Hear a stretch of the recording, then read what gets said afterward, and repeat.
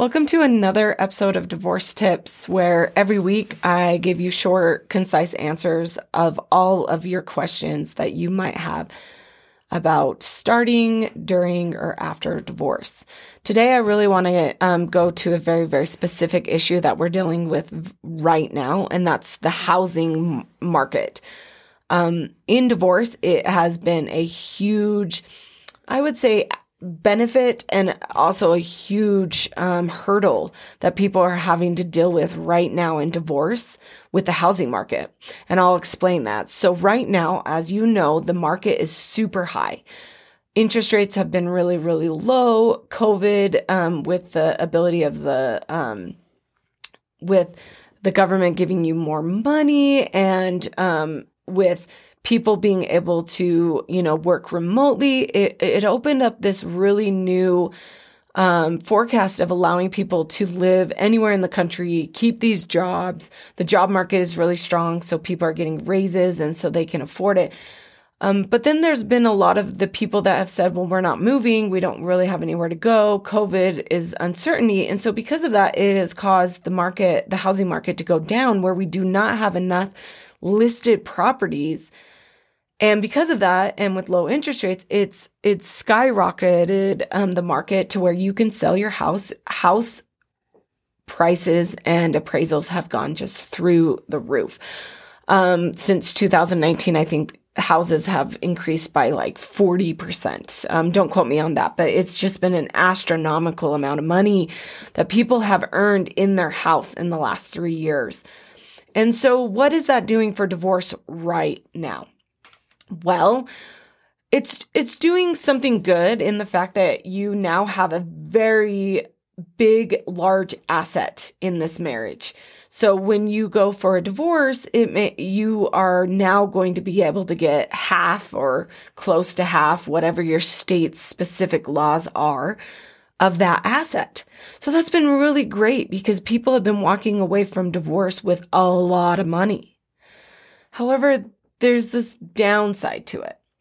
And the downside is one of the parties is not going to get the house. The court's not going to allow both parties to keep the house. And so if one party keeps the house and buys out the other party, what that means is that the other party that has to go find a house is stuck having to find a house in this market. And as you know, because housing prices are so high, finding a house in your ability to earn and your price range is really, really hard.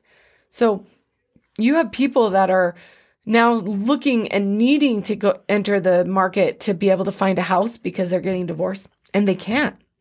And they literally cannot find homes, especially if you're, the lower income earner. So you don't have, you don't make a lot of money, or maybe you don't make any money. You've been a stay-at-home mom or dad, and therefore you're getting some child support, you're getting alimony. But to be able to qualify for the mortgage that you're going to need to enter this market at this time, unless, you're in, one of those very few places that maybe the market is routinely fair. And because of that, people aren't being able to get homes. So it adds another level of complexity because rent is out of this world. And a lot of times rent's so competitive that they want credit reports and they want proof of income as well. So you're under the scrutiny as if you were getting a mortgage just to be able to get a rentable place. And you're paying an arm and a leg. Sometimes you're paying more than a mortgage just to be able to get a place that would fit you, your family. And it has just caused a really big problem. So you're walking away from these homes and you're like, oh, great, I have all this money, but you're left either having to sink all that money into a home to be able to qualify, or you're left renting at these astronomical prices that you end up using your profits from your house to survive. So it's a good problem, but it's also a really complex problem in divorce. And I see both sides where it's really, really hard. And the other thing is as you know, interest rates are going up. So right now, to go into a home, with the market being so high, you're paying even more money for that mortgage, which is going to cause this just heartache and this hardship. And it might not be a possibility. with interest rates going up, I think that what that's going to do is that's going to drop house prices a little bit, but it's really not going to help the market because the market just has too few of houses.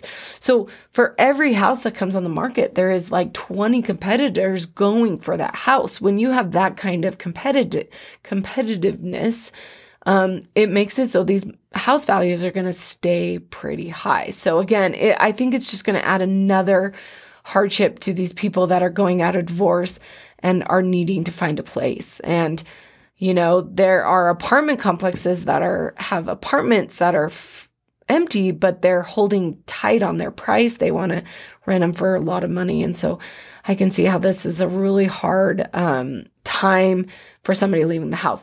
One of the things I wanted to talk to you about is that people have been now trying to figure out how to nest and figure out if they could just live together, but, separately.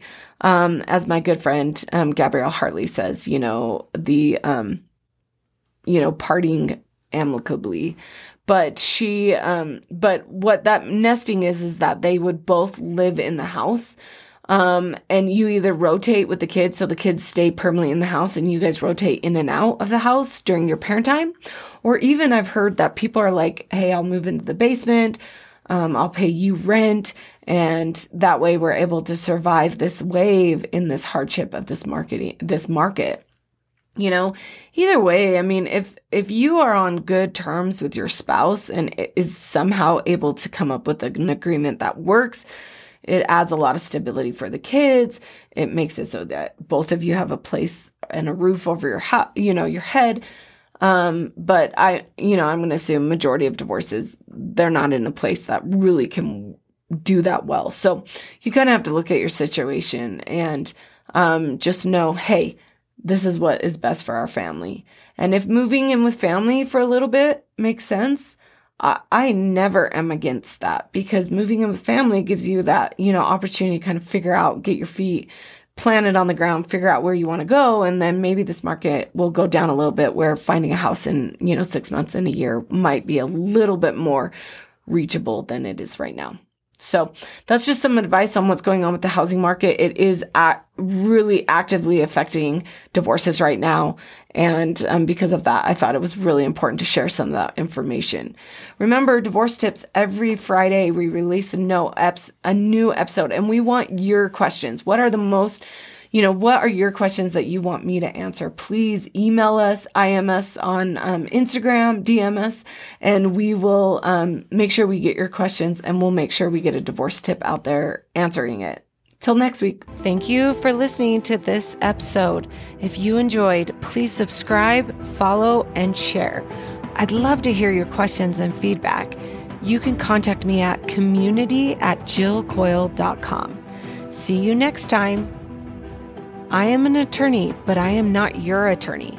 Any advice given on the podcast is general and shall not be construed as legal advice.